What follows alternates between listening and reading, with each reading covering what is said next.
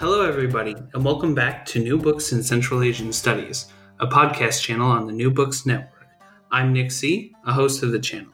Today, we'll be talking with Dr. Roberto Carmack about his new book, Kazakhstan in World War II, Mobilization and Ethnicity in the Soviet Empire, published by University Press of Kansas.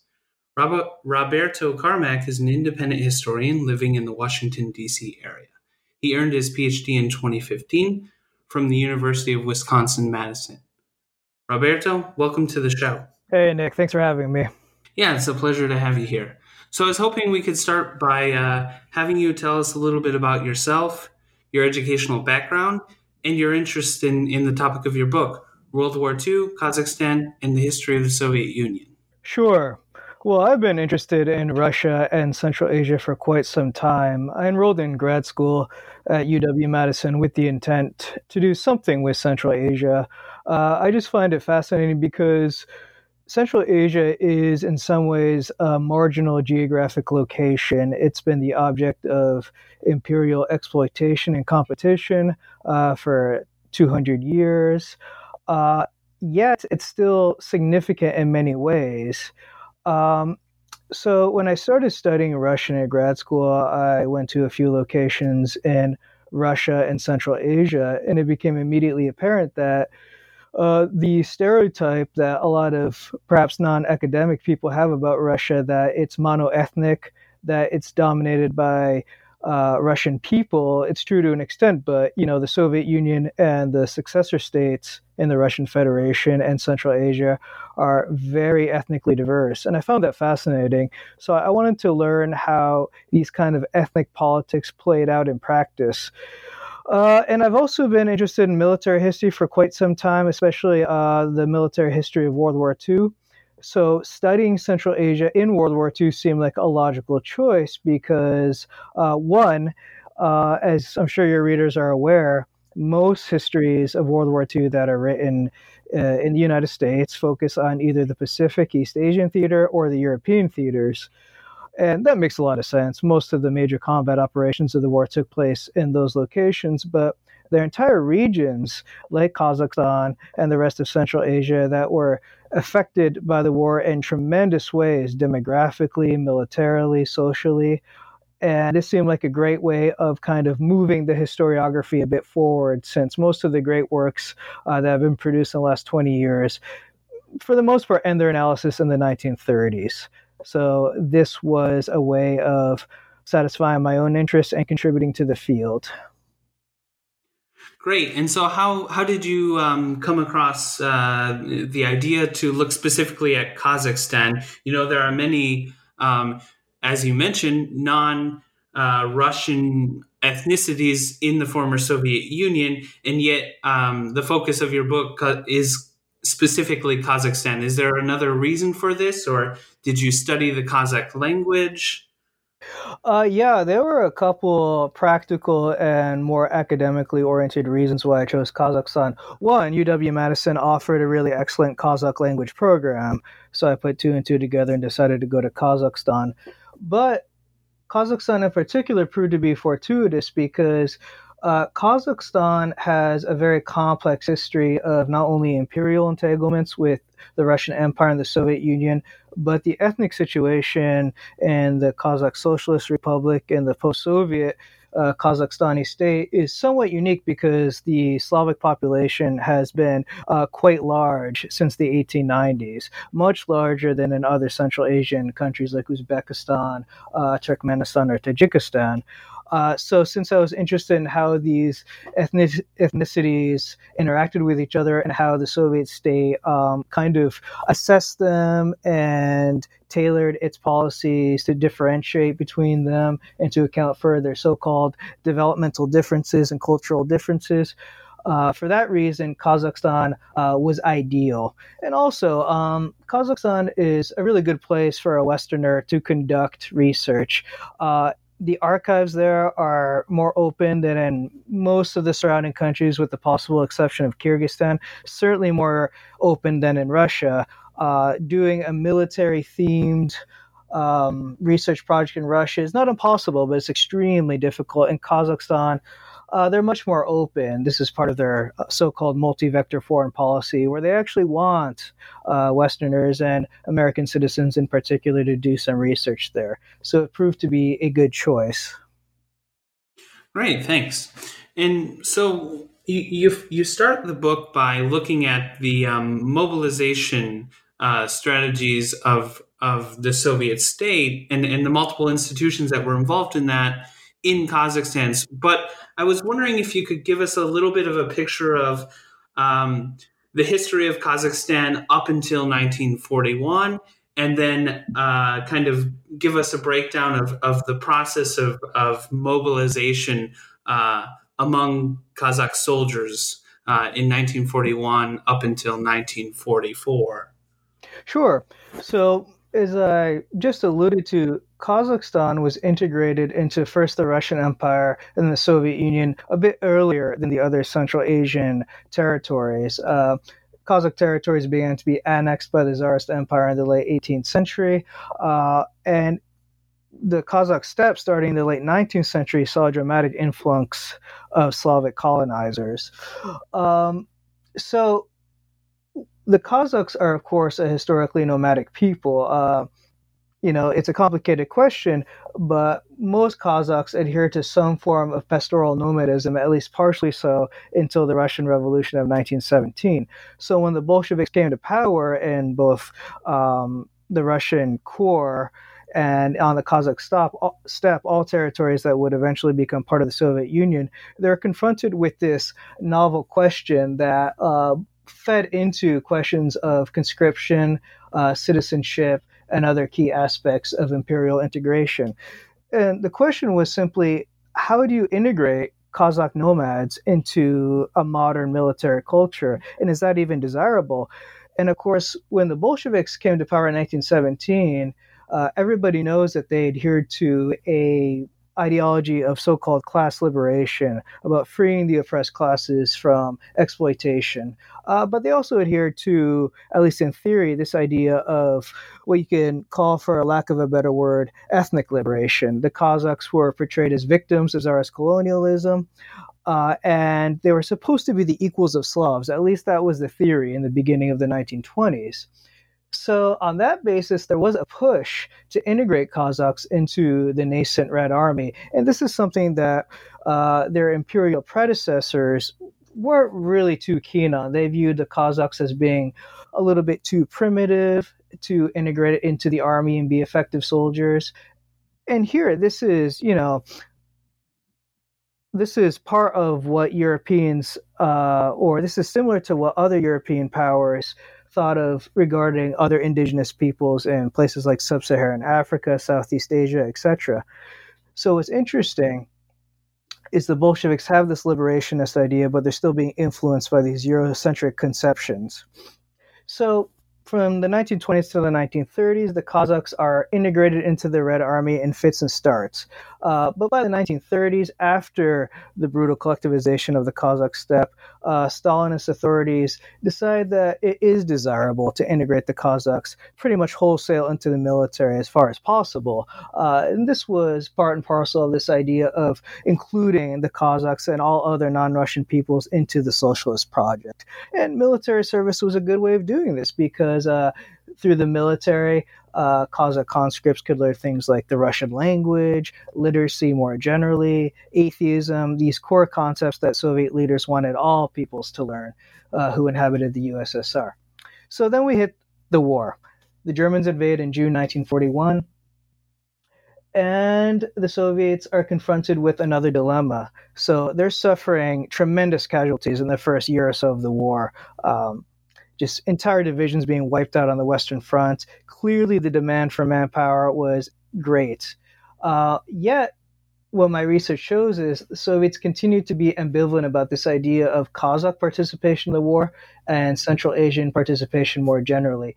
So what my book tries to show is that, yes, Kazakhs were integrated in very large numbers, but this integration proceeded in a haphazard manner.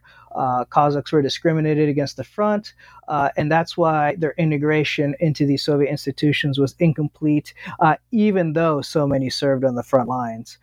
So it was a very complicated picture in many ways.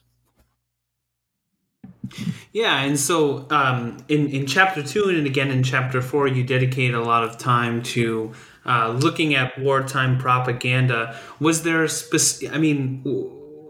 the purpose of propaganda to deal with maybe some of the issues that arise because of this kind of tenuous mobilization, or why is propaganda so important at this time, and is it effective? What the Soviets are trying to do on the front and at home. Is this propaganda effective in raising morale, or is it serving some kind of other purpose? Right. So I dedicate 2 chapters on propaganda. And this is propaganda that Communist Party authorities and Kazakh propagandists developed, specifically targeting both Kazakh soldiers and Kazakh laborers on the home front, that is, in Kazakhstan proper. The reason they focused so much on propaganda was because, in some ways, there was no other way for Communist Party authorities to conceive of the best way to disseminate communist ideology and the so-called correct ideological message. I'm sure your listeners know that the Soviet Union was a highly ideological state. Propaganda was omnipresent, or at least it was supposed to be. So what happens in the war, and this has been an ongoing issue since the early 1920s, is on the one hand, the Soviets believe that the Kazakhs are a distinct national or ethnic group, and that propaganda should be tailored to their so-called national specificities. That means that there should be references to Kazakh national history. Propaganda should be conducted as much as possible in the Kazakh national language, etc., etc. Yet, on the other hand, especially in the 1940s, there is this competing drive to assimilate Kazakhs into Red Army culture, into Soviet industrial culture. And the issue is that this culture is by default Russocentric, meaning that it's conducted in the Russian language, and there are many references to the dominant Russian people. So there's a contradiction there. And to me, this is important because it exposes one of the central contradictions at the heart of both Soviet nationality policies in general and Soviet policies towards Kazakhs in particular.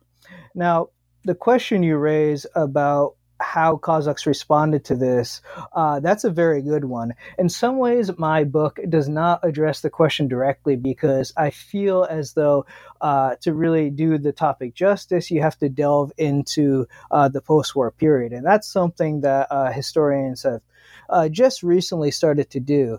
But what became very apparent in my research is that many Kazakh soldiers, they did, at least in theory, embrace some of the ideas that were propagated through this propaganda.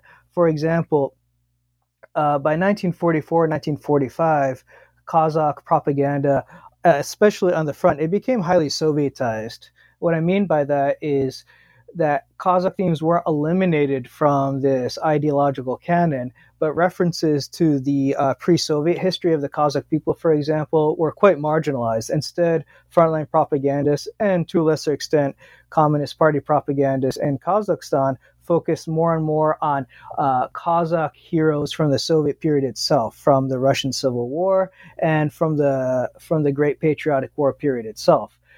So Kazakh people more and more began to identify with heroes from the war period, like Elia Moldagulova, for example, a really famed female Soviet fighter whose image and story was disseminated to practically all Kazakh soldiers. So you find in the post-war period, these Kazakh veterans, they're articulating their identity using more Soviet terms. They're using more Russian, for example. They're referencing their feats of arms at the front, but they're still doing it in a way that's Kazakh. So you have this kind of dual identity that was consolidated during the war.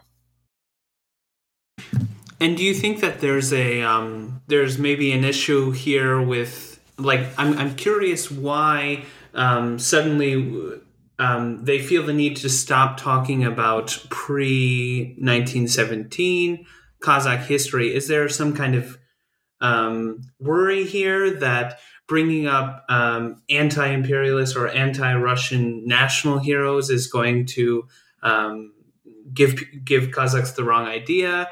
And then also, I think you mentioned a similar situation happening in Bashkortostan with the Bashkirs, and maybe in Dagestan as well. So is this a kind of pan-Soviet phenomenon happening, or is there something specific about Kazakhstan on this regard? It would be best to describe it as a pan-Soviet phenomenon. So, the history of Kazakh opposition to Russian imperial rule is a long and bloody one.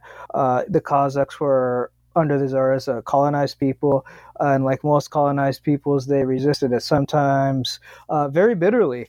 At first, and here I'm talking about the early 1920s, Soviet authorities actively cultivated this historical and ideological emphasis on the so-called Kazakh national liberation struggle, because for them this was a good conceptual cudgel to bash their Tsarist predecessors with. But in the 1930s, the situation starts changing. Other historians, especially David Brandenberger, have described how the Soviet ideological establishment takes this very strong Russo-centric turn in the mid to late 1930s. At this point, the Bolsheviks begin to decide that, listen, it's not good to cast aspersions on the Russian people, even if you're referring to the 19th century, because the Russians are the dominant people of the Soviet Union. They're the glue that's holding everything together. But then something interesting happens during the war. Some of this emphasis on the Kazakh national liberation struggle and other national liberation struggles too, such as in Bashkiria or in Dagestan, it starts to re-enter the picture a little bit.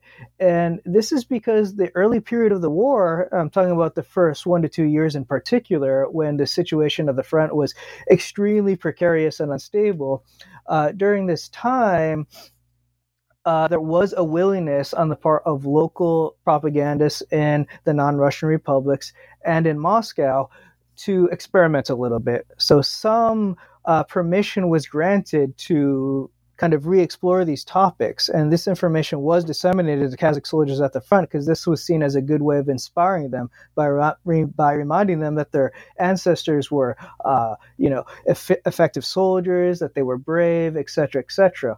But then, yeah, you're right. In 1944, 1945, the ideological establishment snaps back to the 1930 status quo, where again, there's this worry that, you can't focus too much on this so-called anti-Russian discourse because it would threaten the dominant position of the Russians in Kazakhstan, in Bashkiria, and other non-Russian republics. So this is, again, a return to the status quo. This was done because the Soviet leadership felt that they were secure, that they didn't need to inspire Kazakh soldiers to such a dramatic extent as before, because the situation at the front was a little bit more propitious for the Red Army. And I'm interested because you spend a lot of in chapter 2 you're looking at propaganda on the front, and then I think in chapter 4 you're more looking at propaganda in wartime Kazakhstan. First of all, I'm curious, like what kind of sources you were using to explore this. Are you looking at the agitprop workers themselves? Are you reading newspapers? How do you get a sense for what kind of propaganda was being used, and then also like how do you gauge the response of either Kazakh citizens or of soldiers on the front? And then finally, do you see any major differences between the kind of propaganda being conducted on the front as compared to kind of the home front back in Kazakhstan? Sure. So the main sources I looked at were Communist Party documents, especially the agitprop section of the Communist Party of Kazakhstan. This was really helpful because the Kazakh Communist Party was obviously involved in ideological production at the front and in Kazakhstan. So if you're talking about the front and Kazakhstan proper, it's important to differentiate between the two main institutions involved. At the front, there was the main political administration of the Red Army. This was actually a party body that was responsible for ideological indoctrination among Red Army soldiers. So in addition to Kazakh Communist Party documents, because there's a lot of correspondence between the main political administration and Communist Party bodies throughout the Soviet Union. In addition to those administrative documents, I looked at some memoirs. There was one very prominent Kazakh Communist Party worker. His last name was Amanjolov, and he occupies a prominent place in the second chapter of my book. He not only wrote propaganda, he wrote memoirs about his experiences as a pretty high-level propagandist, but he produced propaganda itself, and I was able to acquire a book of his zapiski, his notes, lectures that he conducted at the front about any number of themes, and reports to central party bodies where he complained about the deficiencies in propaganda. And as you can imagine, there were many. It was very hard to tailor propaganda for Kazakh soldiers in practice because of a lack of resources, difficulties with translation, the list goes on and on.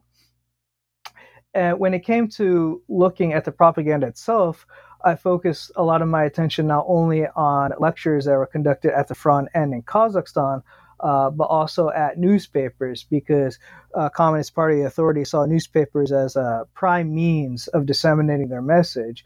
Not only were these newspapers sent to the front and to kolkhozes or collective farms in large numbers, but they were read aloud. This was one of the major mediums for propagandists to get the word out.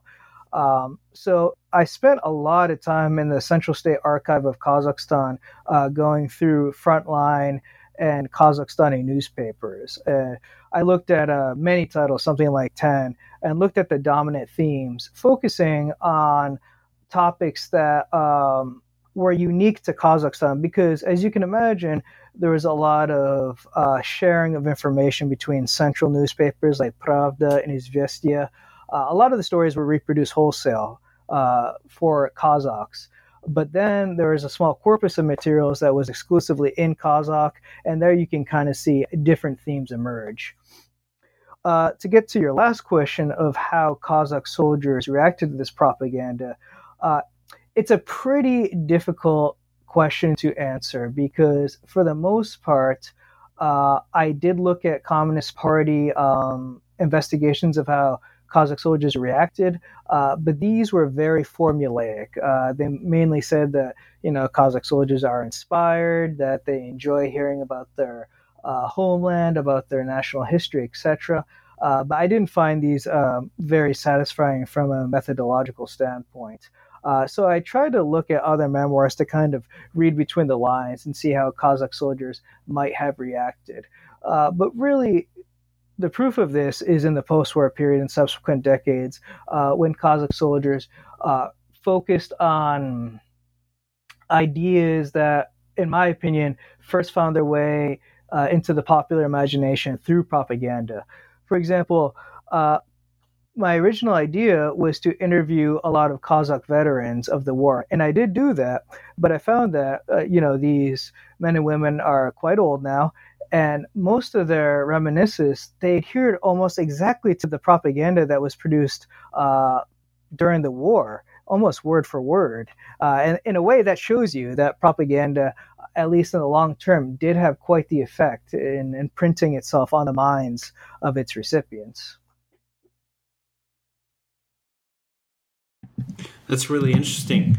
I didn't expect that, and I'd like to talk maybe later on more about your process of interviewing those individuals. But I wanted to kind of shift the conversation a little bit to the third chapter of your book, in which you actually look at the home front, or kind of the labor front in Kazakhstan, and you look at labor mobilization, because for me, this is a really unfamiliar part of this story. We're used to hearing about soldiers and serving on the front, but actually you paint what is a pretty grim picture on the home front. So I was wondering if you could tell us a little bit about what kind of labor mobilization is happening in Kazakhstan during the war? What are they producing? And how does this fit into the bigger kind of picture of the Soviet economy during war? Sure. So I decided that a chapter on labor mobilization was definitely needed because, a lot of Soviet histories are confined to the Western Front of the war. That would be the Eastern Front for a Western audience. But, labor was an integral part of the war, and I found enough documentation in these various archives to really tell a compelling story about it.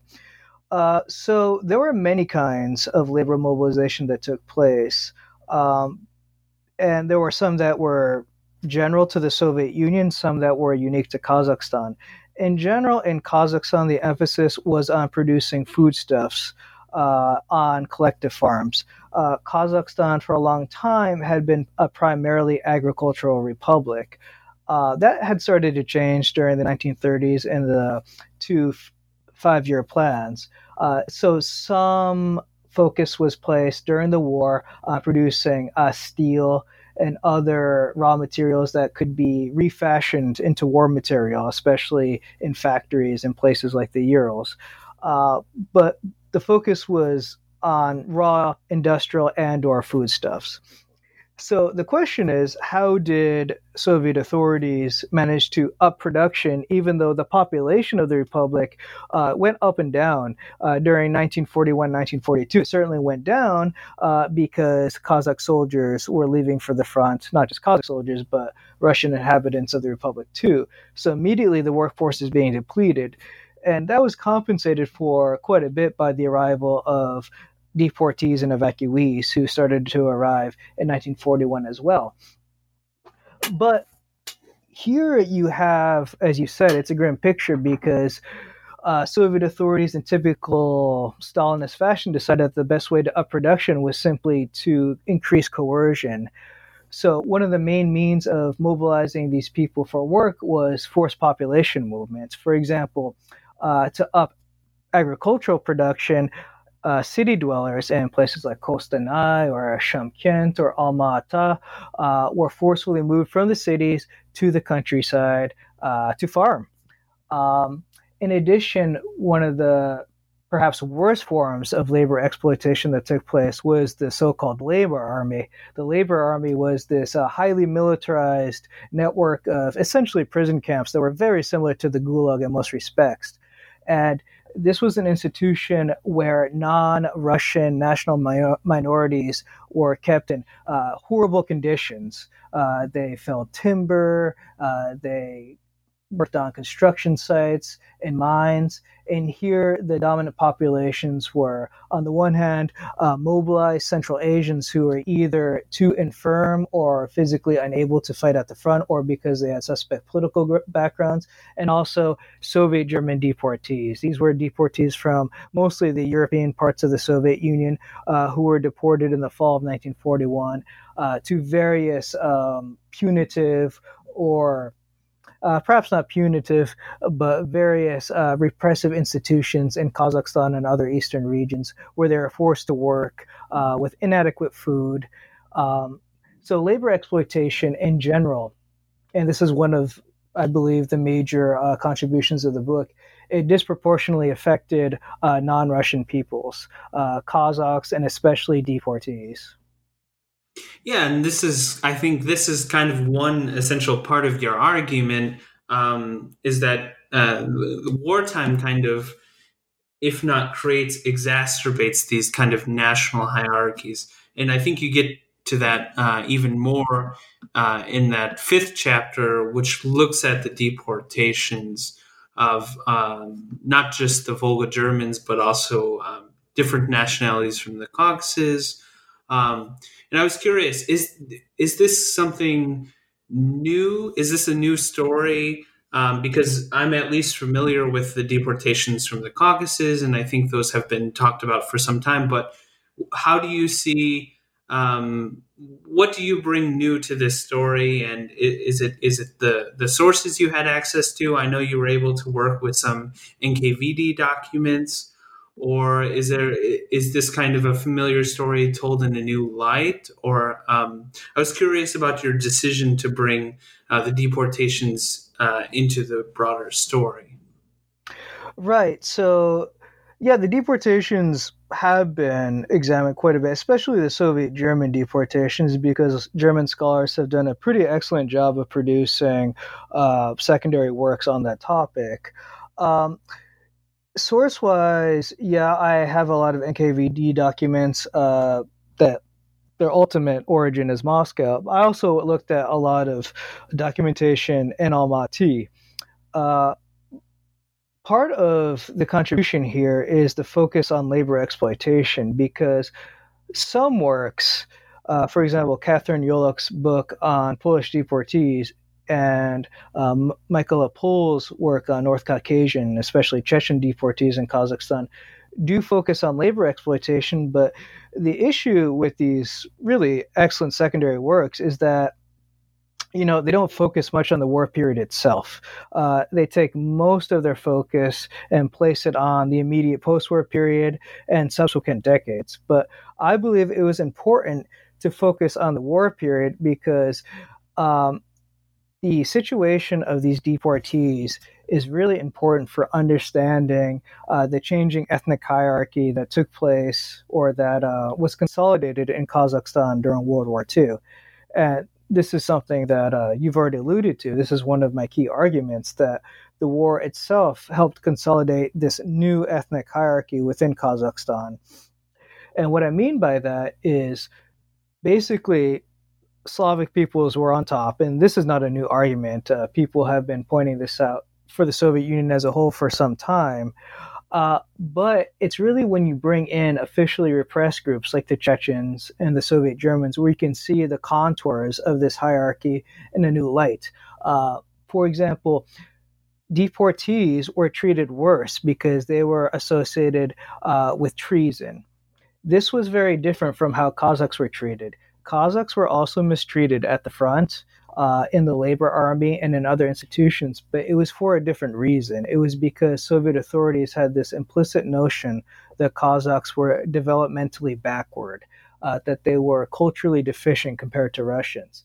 That was bad, of course, but you don't really see these murderous policies applied to Kazakhs and other Central Asians that you do towards deportees. And the reason is because in the Stalinist Soviet Union, to be primitive or to be considered primitive was a bad thing, but to be considered treasonous by dint of one's nationality, that was worse. That was disastrous. And it was only by bringing in the deported peoples into the story where that difference comes into really sharp relief.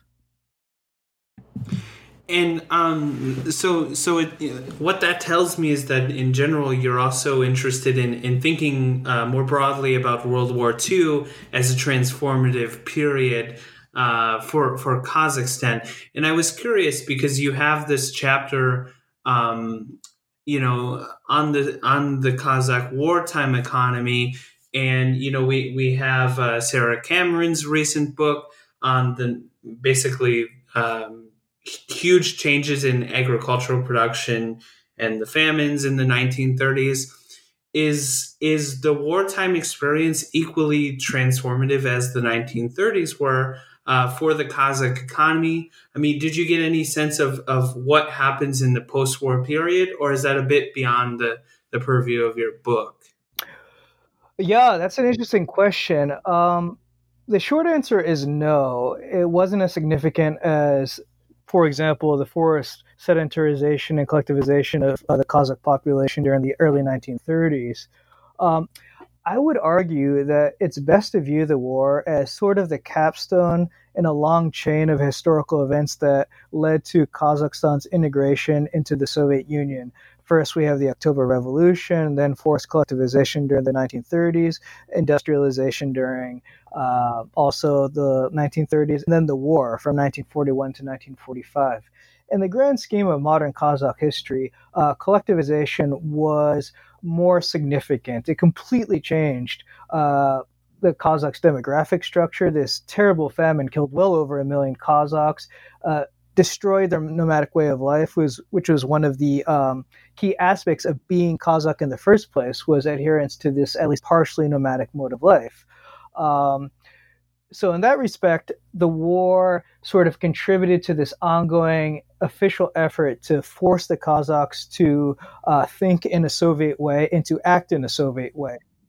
And, some of the processes that were laid down during the war and that actually began during the 1930s do find expression in subsequent decades. For example, the war, it becomes very clear that Soviet authorities are more than willing to heavily exploit the Kazakhs to achieve their military/strategic objectives through conscription, through exploitation of the labor army. After Stalin dies in 1953, this is less significant, or at least less severe. But you still see this phenomenon where Soviet leaders, even under the more liberal Khrushchev or Brezhnev, still see the Kazakhs as a somewhat inferior group compared to Russians, and thus they are seemingly more willing to exploit them. And here you have, as a good example, the use of Semey province in northern Kazakhstan as a nuclear testing ground, where severe damage was done to the local Kazakh population. Yeah, and I'm curious too, if we're just talking about kind of like the legacy of the war, what happens to these deported peoples who I mean, do they remain in Kazakhstan? Is there any attempt to later bring them back to the Caucasus or to the Volga region? I mean, would we go there and find the descendants of these people today, or? After the war, there's this effort to integrate the deported peoples into local society. During the war itself, this was very difficult because party state authorities, to a degree, and definitely the deportees themselves, do not really believe that the deportations will be a permanent thing. This starts to change in subsequent decades, but you still have this undercurrent of resistance to the deportation measures. And groups like the Chechens and Soviet Germans arguably never really believe that their proper homeland is Kazakhstan. And under Khrushchev, this pressure, along with other kinds of pressure that came about because of ethnic conflict, for example, become quite severe. And because of petitions from these deported peoples, at least the North Caucasians, Soviet leaders do relent and allow the North Caucasians to return to the Caucasus, and they restore their homelands. The situation for the Soviet Germans was worse. The Volga German Republic, from which most of the Soviet Germans were deported from, was never restored. And as a consequence, most of the Soviet Germans actually leave the Soviet Union entirely once the emigration regime is liberalized in the post-war period, and they go predominantly to West Germany. If you go to Kazakhstan today, there's still a small Soviet German population. They're considered one of the constituent ethnic elements of the modern Kazakhstani Republic. And of course, there are still Chechens and other North Caucasian groups that either remained in Kazakhstan throughout the 70s and 80s, or that had to return to Kazakhstan, in a sense return, because of the Chechen wars of the 1990s and early 2000s, where sadly, Kazakhstan became much safer than Chechnya, and they already had these established familial and clan networks to rely on.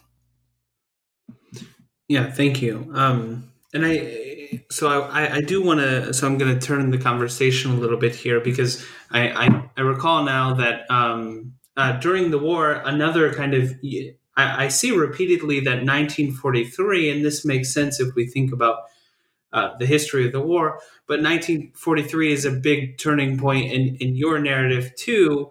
And I'm thinking specifically about kind of the return of religion, if we want to call that. In that chapter 4 on propaganda, you also talk about kind of the official recognition of Islam in 1943. And I think this happens at the same time that Stalin makes some concessions about the position of Orthodox Christianity in the Soviet Union. Could you tell us a little bit about that? I think these are mostly institutional processes, but is this a real return of Islam, or is it kind of What function does it serve, and why does this happen in 1943? Right. So the question of the role of Islam in the wartime Soviet Union is a quite controversial one. In addition to my own writing, Aaron Tassar has written about this quite a bit. And there's been a pretty concerted debate in the literature about what this so called return to Islam actually meant in practice. So the Soviet Union always had a very difficult relationship with Islamic belief and Muslim believers. Um, in some ways, Soviet authorities treated Islam like it did Russian Orthodoxy and other religious groups. They viewed Islam as an undesirable vestige of the past, as reactionary, and as anti Soviet. And from the revolution to World War II, this kind of attitude ebbed and flowed. By the late 1930s, during the so-called Great Terror, religious authorities in Central Asia were subjected to just brutal persecution. Um, and officially sanctioned Islam at that time, it didn't cease to exist, but it was extremely hobbled. It couldn't do much in the way of influencing Islamic life. And these unofficial Sufi orders that operated in a sort of clandestine realm in places like Kazakhstan, especially, they continue to exist. But anyone that Soviet authorities considered to be associated with Islamic belief were apt to be persecuted, arrested, and possibly killed. So, as you mentioned, during the war, something happens, particularly in 1943. The Soviet Union conducts what I would describe as a turnaround in its policy. First, the Russian Orthodox Patriarchate is reestablished, and the Patriarchate is turned into a major institutional ally of the Soviet state. The Orthodox Church is conducting propaganda on behalf of the Soviet state, not Marxist-Leninist propaganda. This is religious propaganda, but the goal is to increase the zeal of Orthodox believers to prosecute the war. And something similar happens in Central Asia. Stalin gives an order to relent pressure on the official Islamic establishment, and in Central Asia, it's split into the spiritual administration of the Muslims of Central Asia and Kazakhstan, or SADUM. That's the acronym. And I would argue that it's important not to overstate what this meant in practice. This doesn't mean that the Soviet Union all of a sudden believed that Islam and Islamic belief were positive things. It didn't. This was more of an instrumental way of garnering support from the war effort. I think here there's an implicit acknowledgement by Soviet authorities that Marxist-Leninist propaganda, even in its Kazakh variant, may not have been very effective, especially among poor Kazakh aul, or village dwellers. They needed something else, and focusing on the spiritual administration was a logical choice. So what this meant is that they were paying the spiritual administration more money. They were allowing it some latitude in conducting religious services for the population. So this is best described as an alliance between the spiritual administration and the Soviet state to prosecute the war effort. So at first, it's a mobilizational effort. That's the end goal. And then later, Sadum becomes a permanent fixture of life in Central Asia. And this is mainly done so the Soviet Union has institutional means to interface with local Muslims to maintain a degree of control over local Muslim religious life. Yeah, and I think that point, this question of Islam and the debates that surround it kind of raises another point about the memory and the legacy of World War II in post-Soviet countries today. And I was curious, I'm not sure this is something you get at directly in the book, but having spent a lot of time in Kazakhstan, I'm sure you've talked about these topics with people quite a bit. I'm curious how you think like the average Kazakh today would think about the narrative you're putting forth in the book. Maybe the story about the the wartime front would be familiar, but for instance, is the history of the home front and the rationing and this kind of very extractive, exploitative labor regime, is this in the public consciousness, or would this be seen as a kind of controversial narrative in Kazakhstan today? Yeah, it would be a controversial narrative for the most part. So when I first arrived in Kazakhstan, I started doing research in archives, and you tell the archivist or the librarian about the topic. I would say Kazakhstan during the Great Patriotic War, and they would be like, "Well, that makes sense. That was a big topic. Americans must be interested in Central Asia's role in the war." And I said, for the most part, we haven't been. It's kind of a blind spot in our history, in our historiography, and they would be shocked. They would say, "How could this be? It was so important for us." And I'm like, "Well, that's why I'm trying to write it." But reading post-Soviet Kazakhstani text on the war, it's remarkable the extent to which Soviet themes, Soviet ideas, and Soviet narratives continue to pervade the scholarship. In some ways, they're virtually identical. There's a strong emphasis on the patriotic sacrifice that Kazakh soldiers made on, yes, labor mobilization and the efforts of collective farmers and industrial workers to contribute to the victory. And here it's fundamentally similar to the kind of themes that pervade Russian historical works about the war. Yes, it's starting to change a little bit. For example, the new official history of Kazakhstan in its chapter on the war has a small section on the deported groups discussing how the war led to their deportation, how they contributed to the war with their labor, but for the most part, this was a dark period in their history. But, this idea, for example, that Kazakhs were discriminated against during the war, that they were subjected to the horrors of the labor army, this is something that many Kazakhs, I would predict, wouldn't be too keen to hear, because there is this perception that takes away from the more heroic narrative of fighting at the front and so-called courageous labor on the home front. So yes, it is controversial because it does significantly depart from still dominant Soviet narratives. Yeah, and I find that really interesting because it's kind of a good reminder that actually both of these narratives can kind of exist, and that the war experience meant a lot for different groups of people, and that it just introduces this complexity that maybe we sometimes miss. And so on that note, I kind of want to give you a chance to kind of step back and tell us kind of what are the bigger picture kind of takeaways that you have from your book. What is this? What does your research tell us about Soviet Empire? What does it tell us about kind of ethnicity in the Soviet Union, or kind of as you put it, the creation of national hierarchies? What are the main points you want the reader to take away with this project? Sure. So I would say the primary argument of the book was that the war altered the nature of interethnic relations in Kazakhstan. And it did this, at least in part, by sort of shifting the parameters of inclusion and exclusion.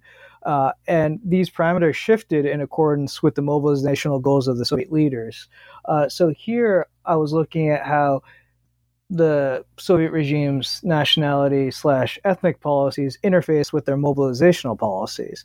And like I mentioned before, what becomes very clear by 1945 and the end of the war is that this ethnic hierarchy is firmer than it had been before the war, with Russians and other Slavs up top, Central Asians in the middle, and deported groups who arrived in Kazakhstan from 1941 to 1945 at the bottom. And this is important because, here you find a way to assess how non-Russian national minorities like Kazakhs or even deportees assess their role in the Soviet Union and in this so-called ethnic hierarchy.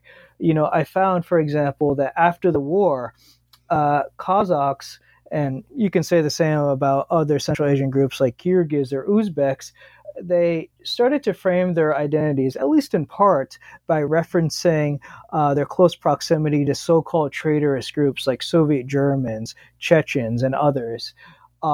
And this was done, in my opinion, intentionally. They were trying to compare themselves favorably to these so-called traitorous groups to underline their own Sovietness, to underline the fact that they were patriotic peoples. They insist, for example, well, we fought in the war, we fought at the front, whereas the Soviet Germans did not. But the ironic part is, of course, is that it was Soviet policies themselves that permit Kazakh veterans and others to engage in this kind of discourse, because it was the Soviet Union, the Soviet regime, that ultimately decided to send the Kazakhs to the front, although they did so in a kind of inconsistent manner. And it was Soviet authorities who kicked the Soviet Germans and other repressed groups out of the army. So it's a fascinating way of looking at how national minorities use state policies to articulate and buttress their own identities as Soviet peoples. Well, thank you for that. And I think we're nearing the end of our time here, but as is custom, I usually like to ask our guests if they're working on any current projects, or if they have any kind of future projects in mind that we should be looking out for. Yeah, so right now I'm very interested in the historiography of the Great Famine that occurred on the Kazakh steppe in the early 1930s. As you mentioned, Sarah Cameron has just written a very good book about this topic. With Sarah Cameron's book, Robert Kindler's recent book, we have a pretty good idea of the dynamics of the famine, the consequences of forced collectivization, etc. So I would be interested in writing sort of a military history of forced collectivization on the Kazakh steppe, because, collectivization was accompanied by large-scale rebellion on the part of former Kazakh nomads resisting the imposition of Soviet control in the steppe, food requisitioning, forced collectivization, etc. And other historians other historians have written about this topic. Niccolo Pianciola, that's the name I was thinking of, has written some good work about this. But there's so many questions that are related to the military aspects. How did ethnicity play a role in the suppression of these revolts? How come Soviet authorities didn't rely on Kazakh conscripts? Was it just a question of loyalty? And more, these difficult questions, but important ones. How did Kazakh rebels, how on earth did they manage to field these guerrilla forces when they were starving to death? These questions beg answers, in my opinion. So that's something that I would like to work on in the future. That sounds great, and we'll hopefully look forward to your second book, and you can come back and give an interview again. So thank you again, Roberto, for sitting down and going into great detail about these very important topics.